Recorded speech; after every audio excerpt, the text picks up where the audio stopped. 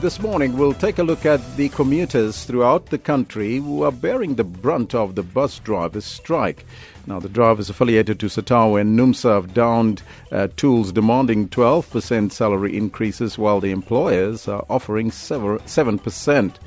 The General Secretary of Trade Union NUMSA, Irvin Jim, says that they will intensify the strike because the wage negotiations between the unions and the employers have deadlocked. Now, we're asking you this morning, what do you make of this ongoing bus drivers' strike and how has it affected you in any way? That is the question. Let us know what's on your mind. 0891 104 208. But right now, time to take a look at your weather forecast.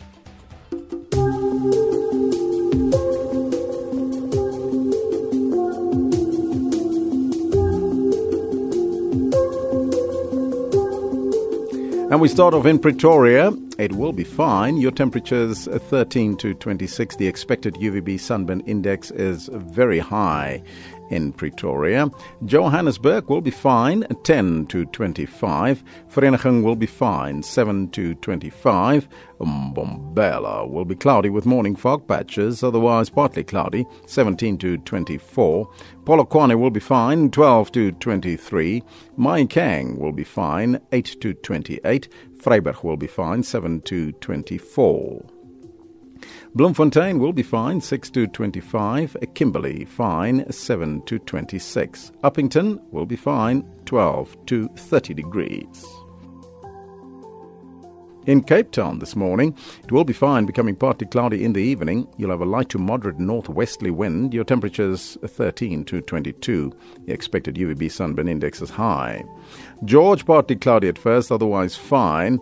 The wind will be calm but light to moderate westerly during the afternoon, 10 to 24. Port Elizabeth will be fine. You'll have a moderate to fresh southwesterly becoming light by the afternoon, 11 to 22. East London will be fine. You'll have a light to moderate southwesterly wind, 14 to 24. Durban will be partly cloudy, a moderate northeasterly, 18 to 27. The expected UVB sunburn index is high.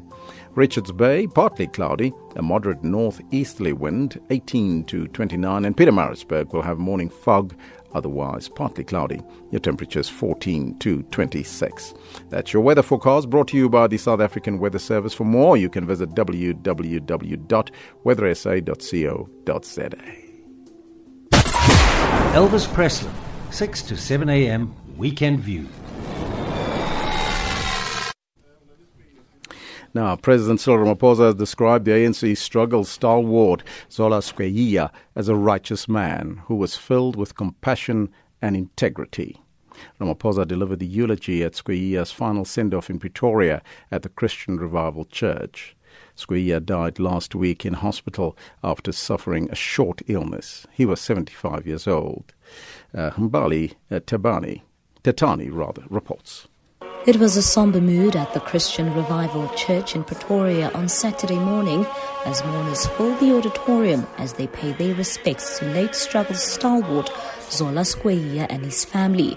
Mourners could be seen dressed in black, while some reflected the ANC colours green, black and gold, and their dukes and scarves. A number of dignitaries, including current President Cyril Ramaphosa, were present at the funeral, as well as former President Thabo Mbeki. Skweyiya's family, who occupied the two front row seats of the church, could be seen in an emotional state as they wiped their tears away. His son, Vuyo Skweyiya, delivered a message from the family, telling the congregation that his father was a loving man. Daddy was not always the easiest person to get along with. I know that there have been titles that have been given to him as gentle giant and all that. But at home, Daddy could be easily get agitated, could get irritated. And at that level, you become very, very stubborn. And the only person that could mellow him down at those moments was Umama. I want to thank Umama because Umam Tutu always pushed us to say, go and speak to your father. Always will say, Hambo Kurman Ubawako. because it was in her spirit to always develop a relationship between Dad and me, between Dad and Vugani, Dad and Ketuktula. Fellow politician Apollo Jordan also paid tribute to Skweyiya and reminisced on their 60-year-long friendship. Jordan told mourners that Skweyiya never sought attention, but rather left his mark in his work. A modest, unassuming person who was not given to vanity, nor did he seek to project himself and impose himself on others. Man with the capacity to do his work quietly and diligently, virtually unnoticed, but the quality of his output never failed to impress. President Cyril Ramaphosa delivered the eulogy, saying South Africa has suffered a great loss. We were heartened by his moral clarity and by his steadfast commitment to democracy, justice and peace. Here was a noble man, noble not in the sense of nobility, but noble in the sense of nobleness, who would never dare sell the birthright of his people, a man who would choose death rather than betray the trust of his people. Integrity was the defining and determining force and the guiding light of his entire existence. Skweyiya was also responsible for setting up the Social Development Department, and Ramaphosa told the congregation that he was able to do so successfully because he had a deep care for the downtrodden and vulnerable. We will miss this gentle giant.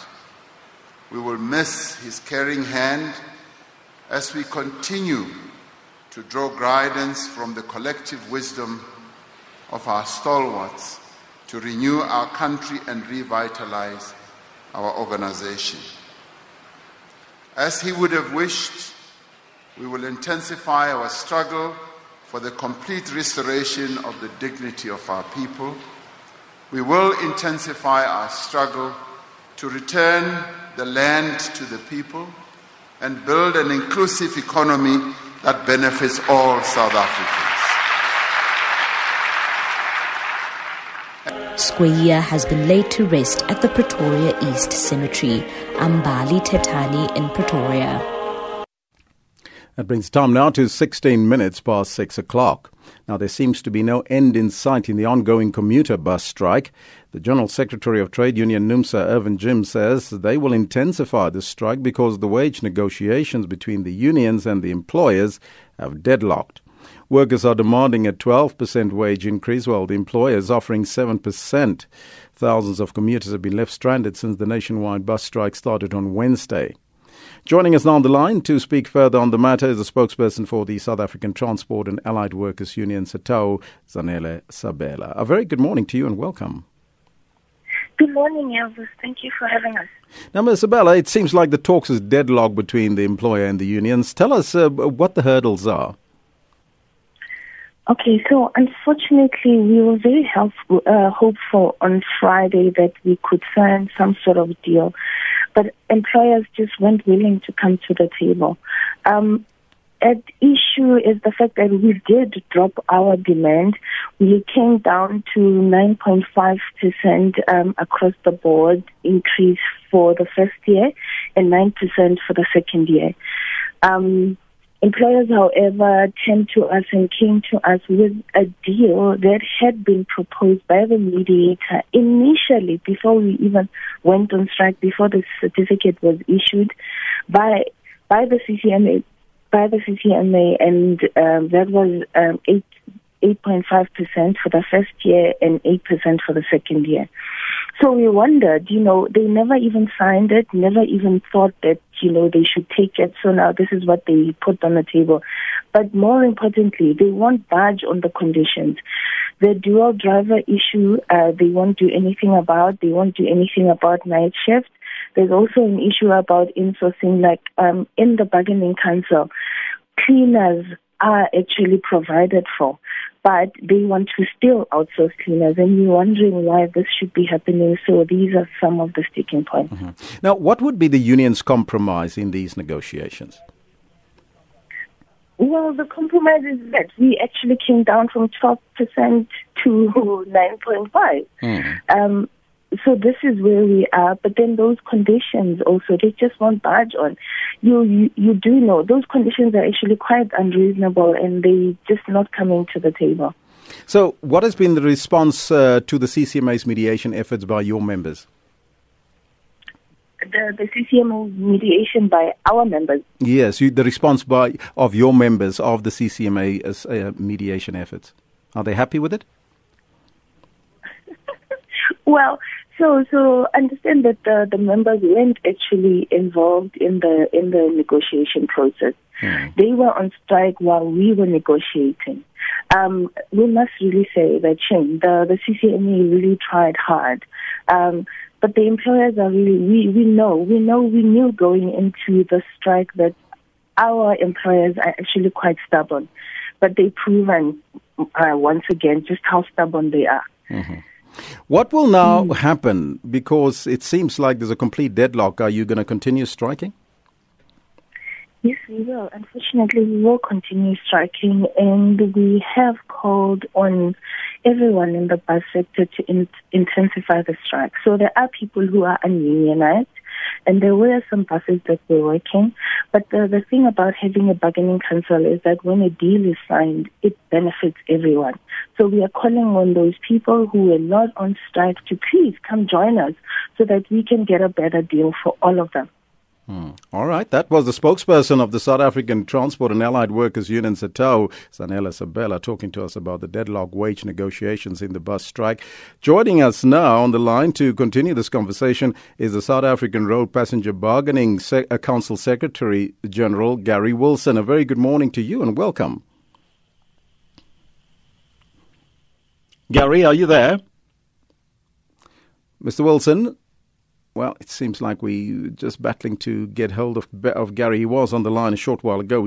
We're going to see if we can get him back on the line because we want to continue this discussion regarding the nationwide bus strike. But remember, we are also finding out from you this morning, what do you make of this ongoing bus drivers strike, and how has it affected you in any way countrywide, wherever you are? I'd like to find out from you on the Facebook page, on the Twitter handle, as well as on this number, 0891 104 208. That's the number here in studio. You can let us know what's on your mind also on the SMS line.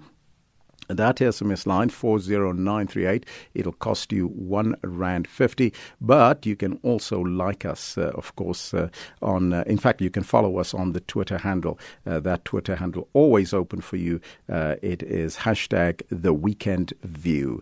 But right now, it seems like we have Gary back on the line. A very good morning to you, Gary, and welcome.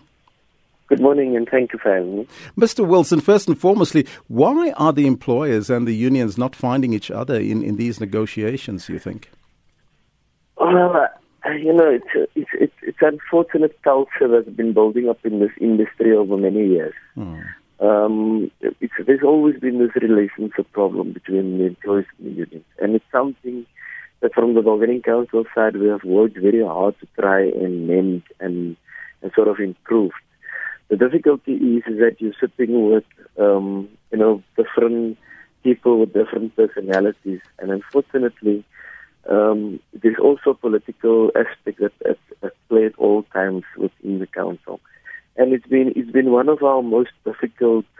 This year has been extremely even more difficult because it seems as if people have taken a very firm stance that they are not going to make any compromises. They're not going to back because of what has happened in the past. And it's been extremely difficult to try and get through to people to, seriously negotiate and understand the nature of the industry, also the impact that the strike is having on the industry. Is there a sense from the bargaining council's perspective that the employers are willing to compromise on meeting the workers' demands? Well, we're not getting the sense from either side, to be honest with you. It seems like both sides have kicked the heels in this year. And it's been making our processes very difficult. From the Bargaining Council side, they've tried to initiate a number of processes.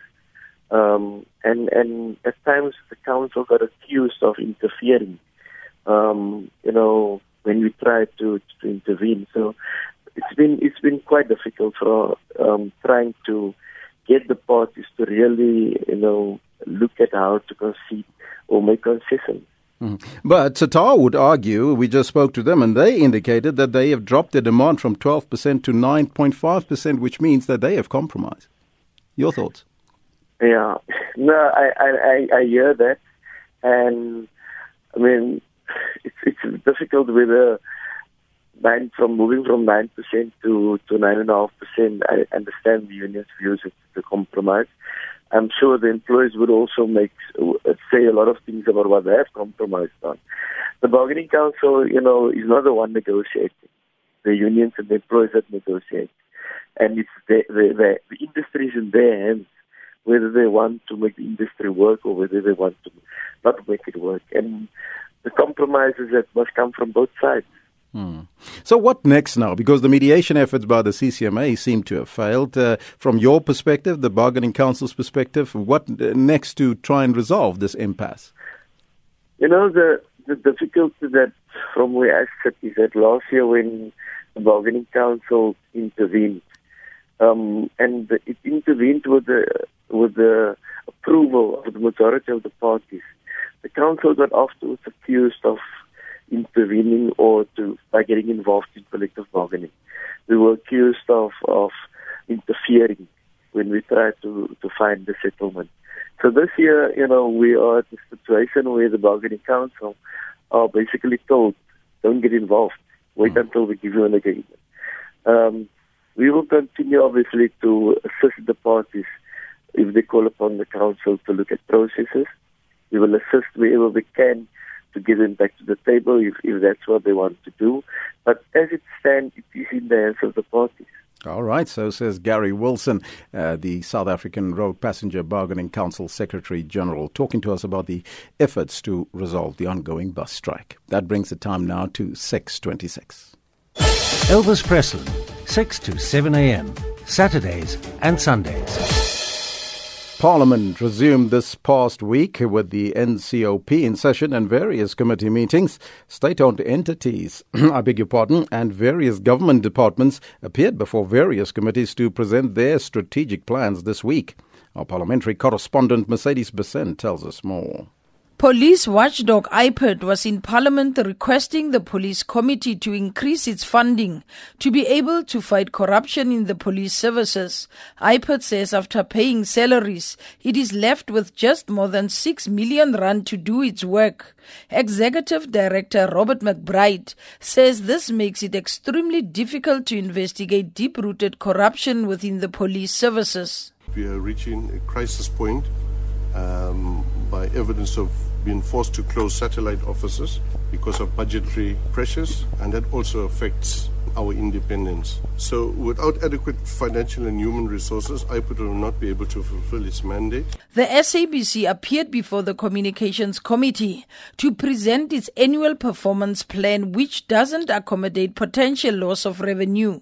SABC acting CFO Thabile Dlamini presented what she described as a risky budget for the public broadcaster for the year 2018-2019. We still remain challenged in terms of cash flows, and our cash flow forecast as well for next year still indicates that we still need to have that injection that we need from the banks, which we will be able to achieve if we get the government guarantee. Student Financial Aid Scheme NSFAS, which is currently being owed more than R500 million in student loans, told the Higher Education Committee that the announcement on free higher education led to a slowdown in the collection of historical debt. NSFAS General Manager for Finance Lerato Nage said this was due to confusion on whether previous debt would be scrapped following the announcement. There was frequently asked questions that was issued by the department, which clarified that issue. So from February and March, we have continued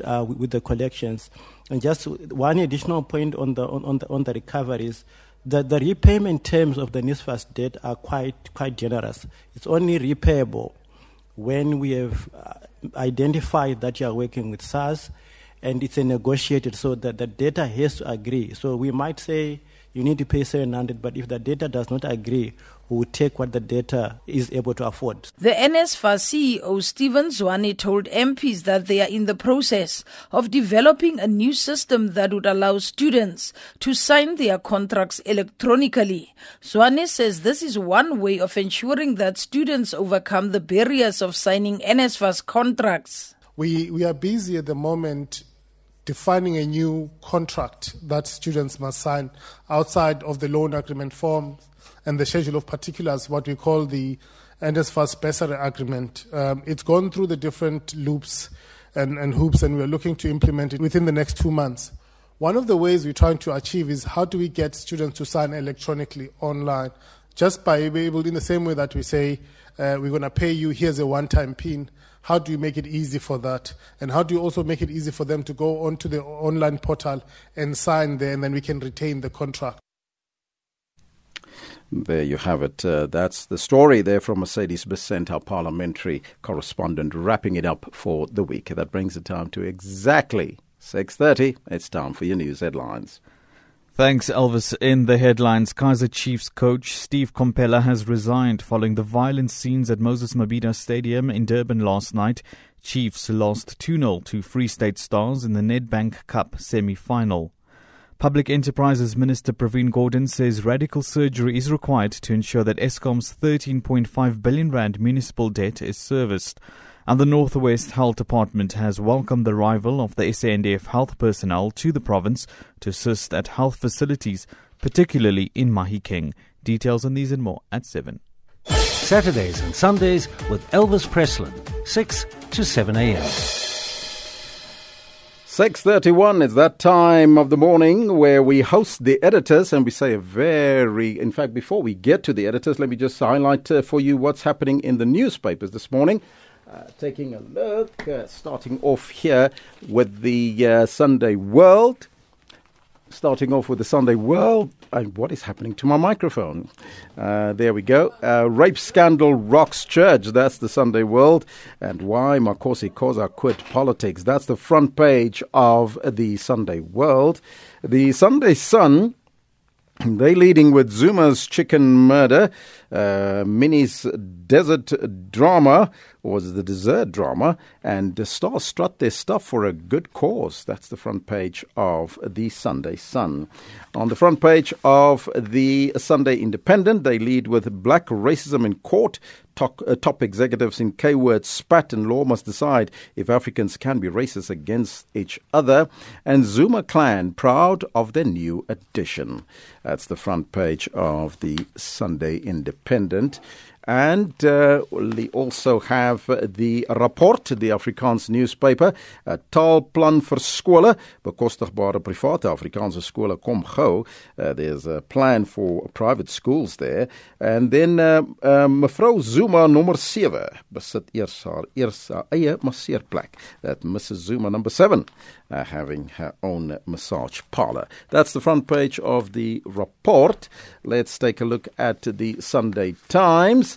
Expose Supra's gift to Zuma. The cattle intended for the Northwest poor farmers end up in Nkandla Kraal. As well as on the front page, you can see a number of pictures there of the Northwest, what's happening in the Northwest there. And Cyril's visit yields no quick fix for Mahikeng unrest. That's the front page of the Sunday Times. If we flip, and that's the last paper we have for you this morning, and those are all the papers available. The SABC has signed a code of conduct that is enforced by the Broadcasting Complaints Commission of South Africa. Under the code, we are committed to giving news that is accurate, comment that's fair, and programming that is not harmful, does not amount to hate speech or violence or explicit sex. If you think we are not living up to that code, then you can inform the Broadcasting Complaints Commission of South Africa. Direct any complaints in writing to the BCCSA, PO Box 412 365, Craighall 2024. That's the BCCSA, PO Box 412 365, Craighall 2024. Send a fax to 011 326 3198 or an email to bccsa@nabsa.co.za. For more information, please visit bccsa.co.za. Some things come naturally to SAFM, like being SA's news and information leader. SAFM 104 to 107. It's time for the editors at 6:34, and we say a very good morning to Khadija Patel, the Mail and Guardian editor-in-chief on the line. A very good morning to you, Khadija. Thank you very much. Now, first and foremost, let me ask you, what was your top stories for the week that was? I think, the biggest story that we covered this week was really the unrest in Mahikeng. And looking at how the unrest actually is affecting ordinary people, we had a fantastic story. Our journalist Ponce Pilani went through to Mahikeng, and I think we were able to illustrate how this unrest is really impacting on the lives of ordinary people. We had the story of one particular family who had a relative in hospital who had not been cared for, but was so weak and clearly very, very ill.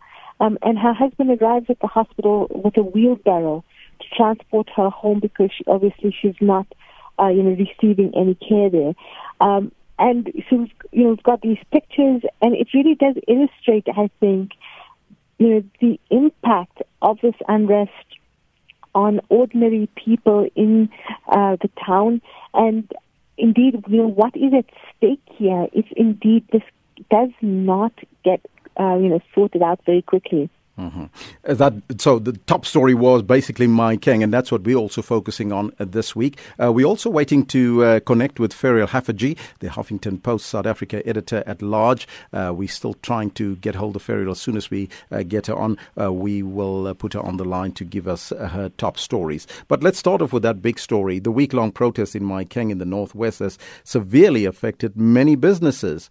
Now, this after protesters went on the rampage calling for the resignation of Premier Supramo Mapelo.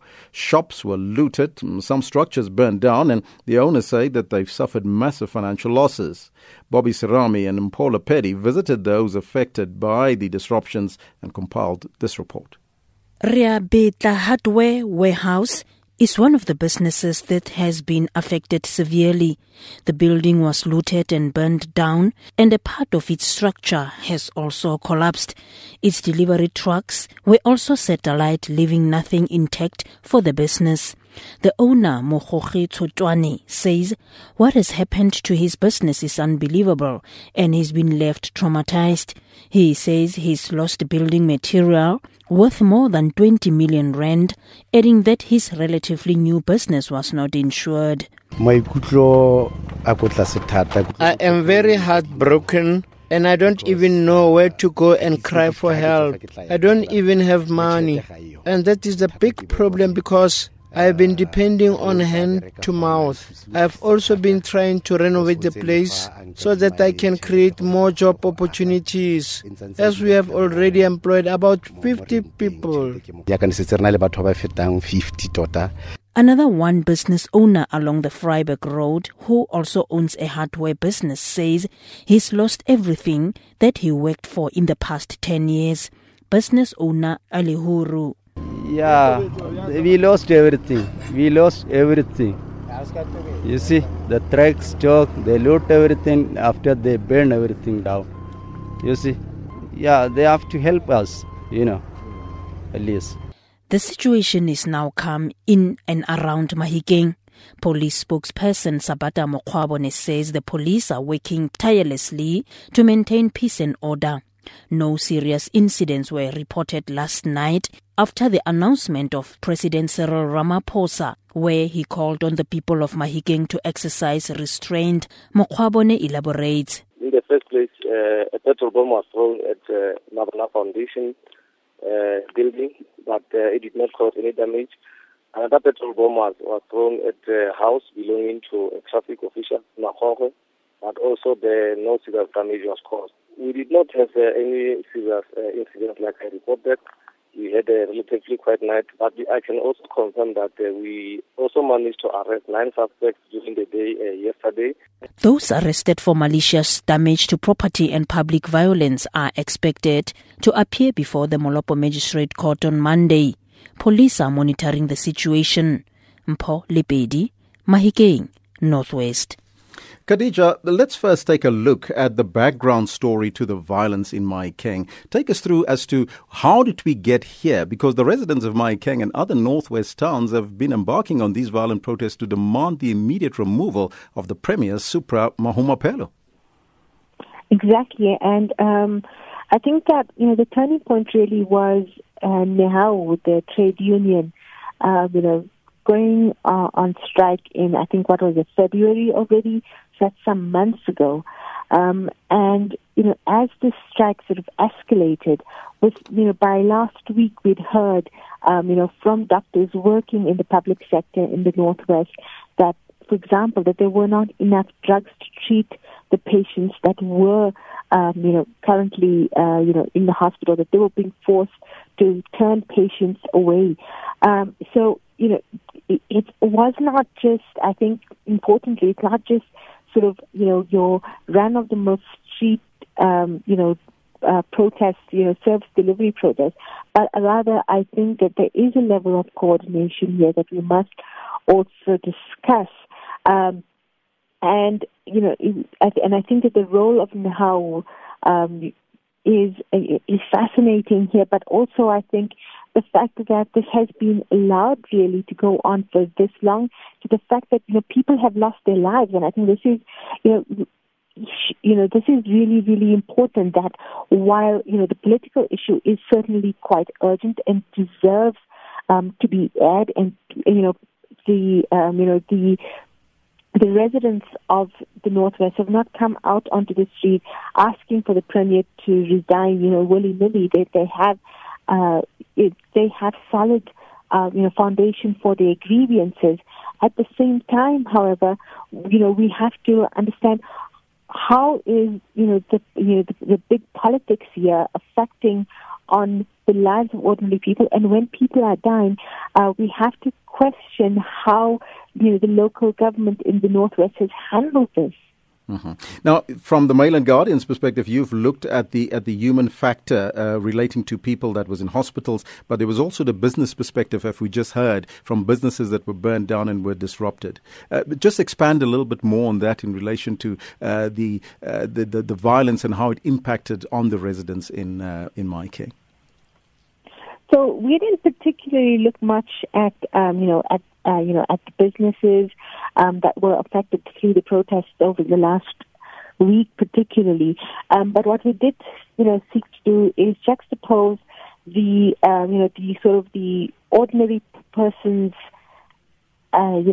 experience of the protest against the big politics, which I think is really, really important to do, because there really is, a bigger political question unraveling here in the fate of, Supra Mahumapelo, but also really the fate of, the Jacob Zuma faction within the ANC and how they are able to withstand, the current political spectacle.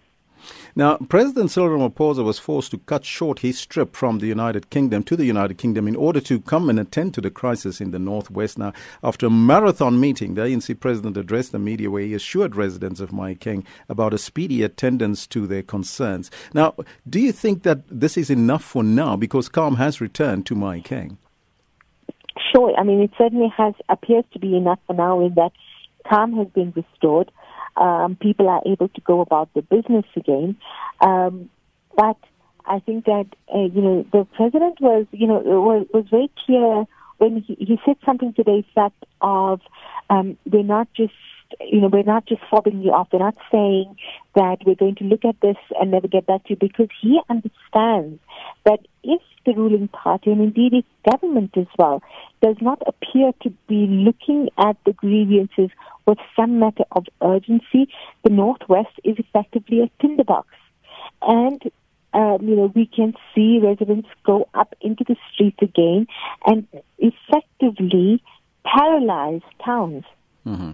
Now, Khadija, the DA leader, Mmusi Maimane, says that President Cyril Ramaphosa has failed to listen to the voice of the Northwest citizens who are calling for the removal of their premier, Supremo Mapelo. Now, Maimane was speaking during his visit to the trouble-torn Mahikeng. The issues of corruption and maladministration here have been chronic. And the reality is, therefore, is that people are asking for political accountability. We stand with those who say Supra must go.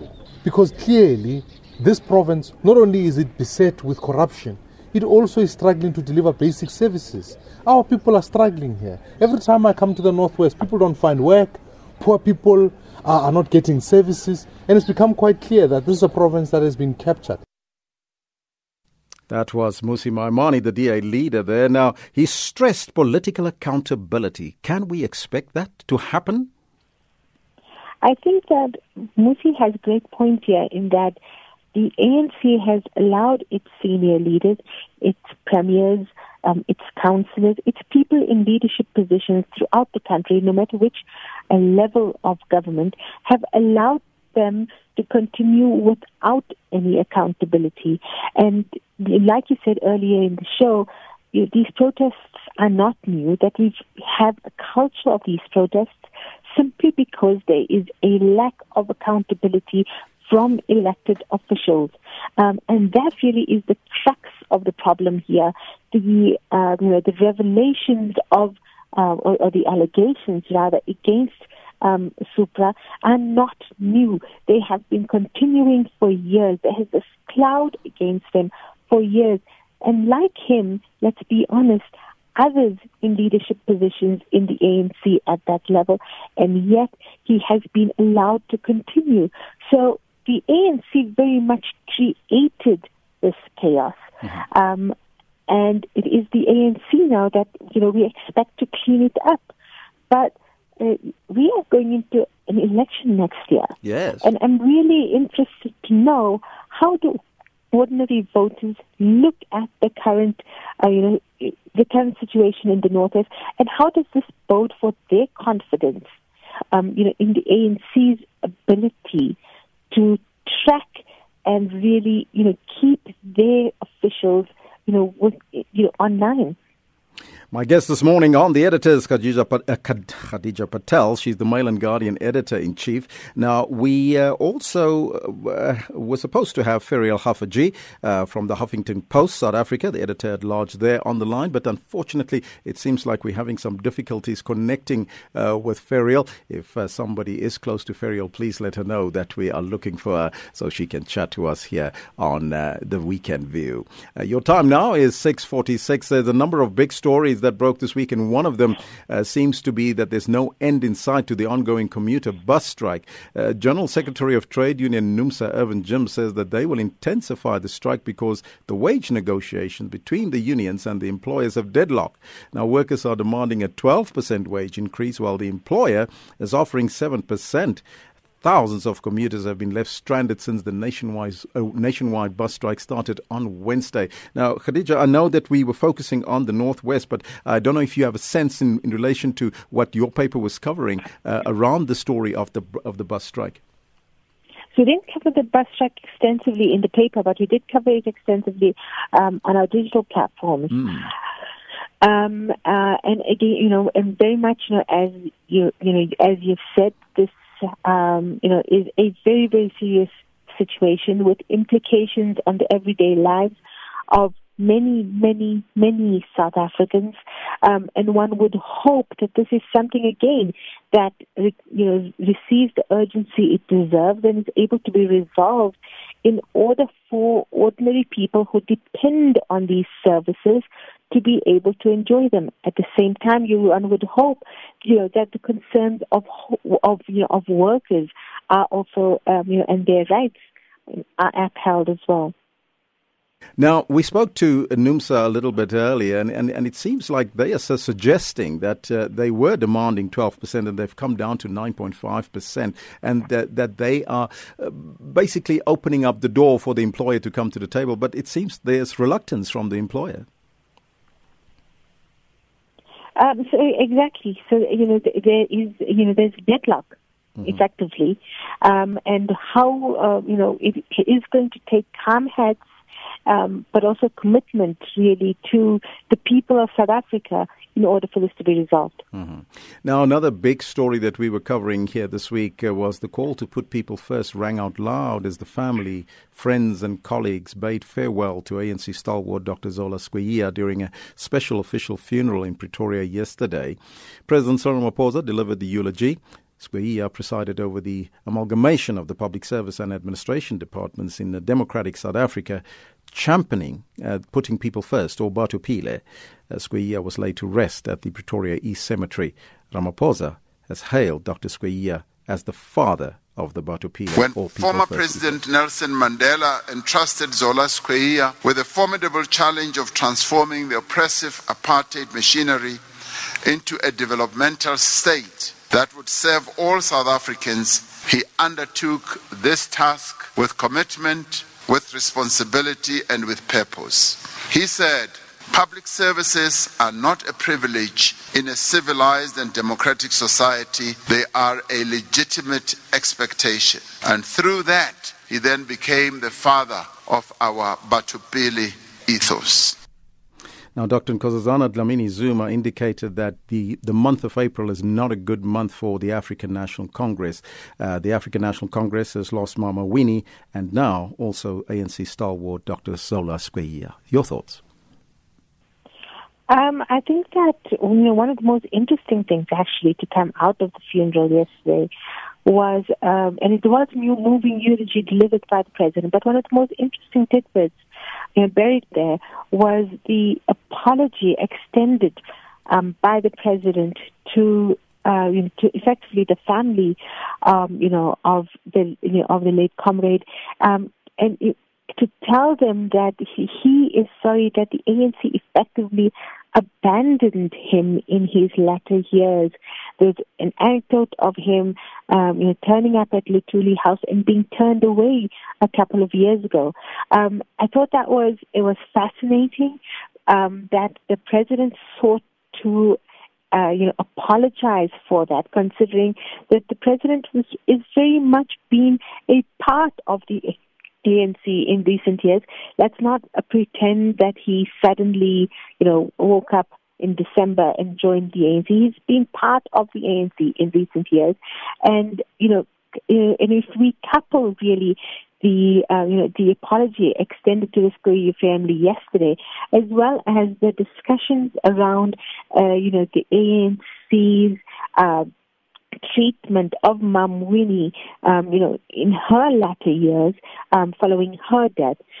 I think that the ANC has been forced into a moment of reckoning, without expecting it in any way, where they are being forced to look very, very closely at how they have treated people within the organization who have not necessarily agreed with the current leadership, and they've been forced to admit that they have been wrong. And they've been forced to do this on in very public platforms, as we saw yesterday, the president extending this apology. So there's a fascinating set of events that are unfolding that is putting the ANC in a very curious position. And I'm really interested to see how the ANC emerges from here. We're in conversation with the Mail and Guardian editor-in-chief, Khadija Patel. Of course, we're still trying to locate Ferial Haffajee, the Huffington Post South Africa editor-at-large, but unfortunately it seems like we cannot get hold of her. The phone is off as we speak. But let's continue our discussion with our editor. Now, AfriForum will seek to prove that EFF leader Julius Malema benefited unlawfully from a contract that was awarded in 2011 by the Limpopo government to Malema's company On Point Engineering. AfriForum has announced that it will pursue a private prosecution against Malema. The case, which was heard in the Limpopo High Court, was struck off the roll in 2015 due to one of the accused being ill and unable to stand trial, and the charges were never reinstated. AfriForum CEO, Kali Creel. I can say that we are planning to prosecute Mr. Julius Malema on charges of corruption and fraud. If somebody portrays themselves as somebody that's fighting for the poor, when such a person, like in the case of Mr. Malema, goes ahead and steals state money or taxpayers' money that should benefit the poor, we believe such a person should be held accountable, and that is why we are going ahead with this case. Prosecution should just go ahead, and that is why we are intervening to put pressure on the National Prosecuting Authority to simply do their work. With regard to the interest, also, as you've mentioned, you have to have a specific interest in a matter to be able to privately prosecute. We have said from the start that we want to broaden the law in that regard, because in this case, every one of us that pays tax. That was AfriForum CEO Kali Creel. Meanwhile, the EFF's national chairperson, Advocate Dali Mpofu, says that AfriForum is attempting to put pressure on the National Prosecuting Authority to prosecute the party leader, Julius Malema.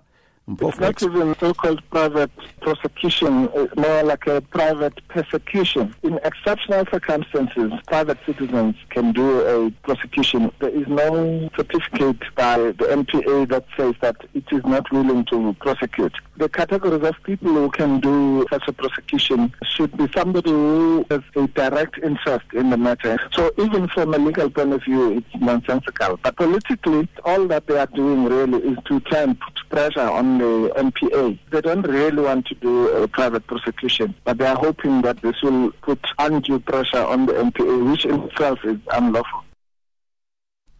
Khadija, does it sound like this being put pressure on the NPA by AfriForum, or is it perhaps like AfriForum indicate its interest to broaden the law?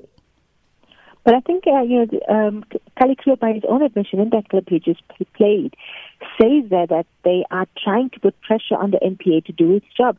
This is exactly what AfriForum is doing here. They are trying to force the NPA to act, and the law certainly, is not broad enough for this to be a successful, petition, for the private prosecution to go ahead. While it might be an interesting case to push the law, at the same time, I don't think that that AfriForum really do want to go ahead and do this. Instead, they really do want to pressure the NPA into what they say, using their own words, to do its job.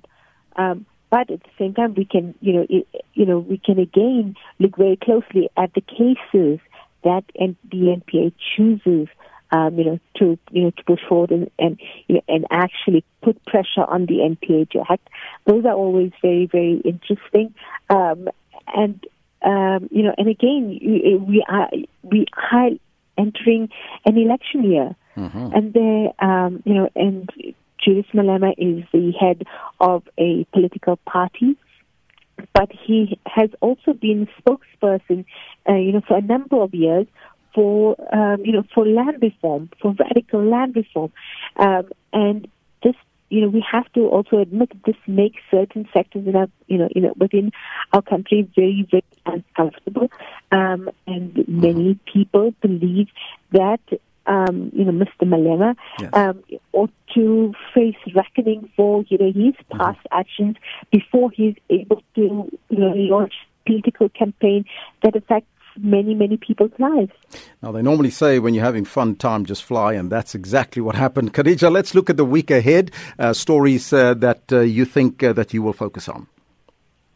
So I think we are very much going to be focusing on what's happening in the Northwest, looking very closely at the legacy of Premier Mahumapelo and looking at how he can survive, if he does survive. Where exactly will he find support within the ANC to keep him in his position? I thank you so much for joining us this morning, and it was a great discussion. Khadija Patel, she's the Mail and Guardian Editor-in-Chief on the line to us. Thank you so much for your time. And, of course, we would like to apologize. Ferial Hafaji, we couldn't get hold of the Huffington Post South Africa editor-at-large, unfortunately, because that would have been a great discussion to have the various views. But there you have it for this week. That's the editor's slot. Would like to thank you for all your comments. Let's take a quick look at some of the comments that has come through. This one, Elvis, what chaos mars the beautiful game in Durban. A sad day in football. Shocking, says Bilkish. Now, as you know what happened last night there, and Steve Kompela, of course, resigning, and some are suggesting finally. Now, this one coming in from Madoda says the very wage protests are also a burden to other poor blacks, and the minimum wage proposed will never work. Those getting higher wages keep wanting more, and the greedy union leaders are so deaf and care nothing about unemployment, says Madoda. That's where we got to leave it. Thank you so much for your participation.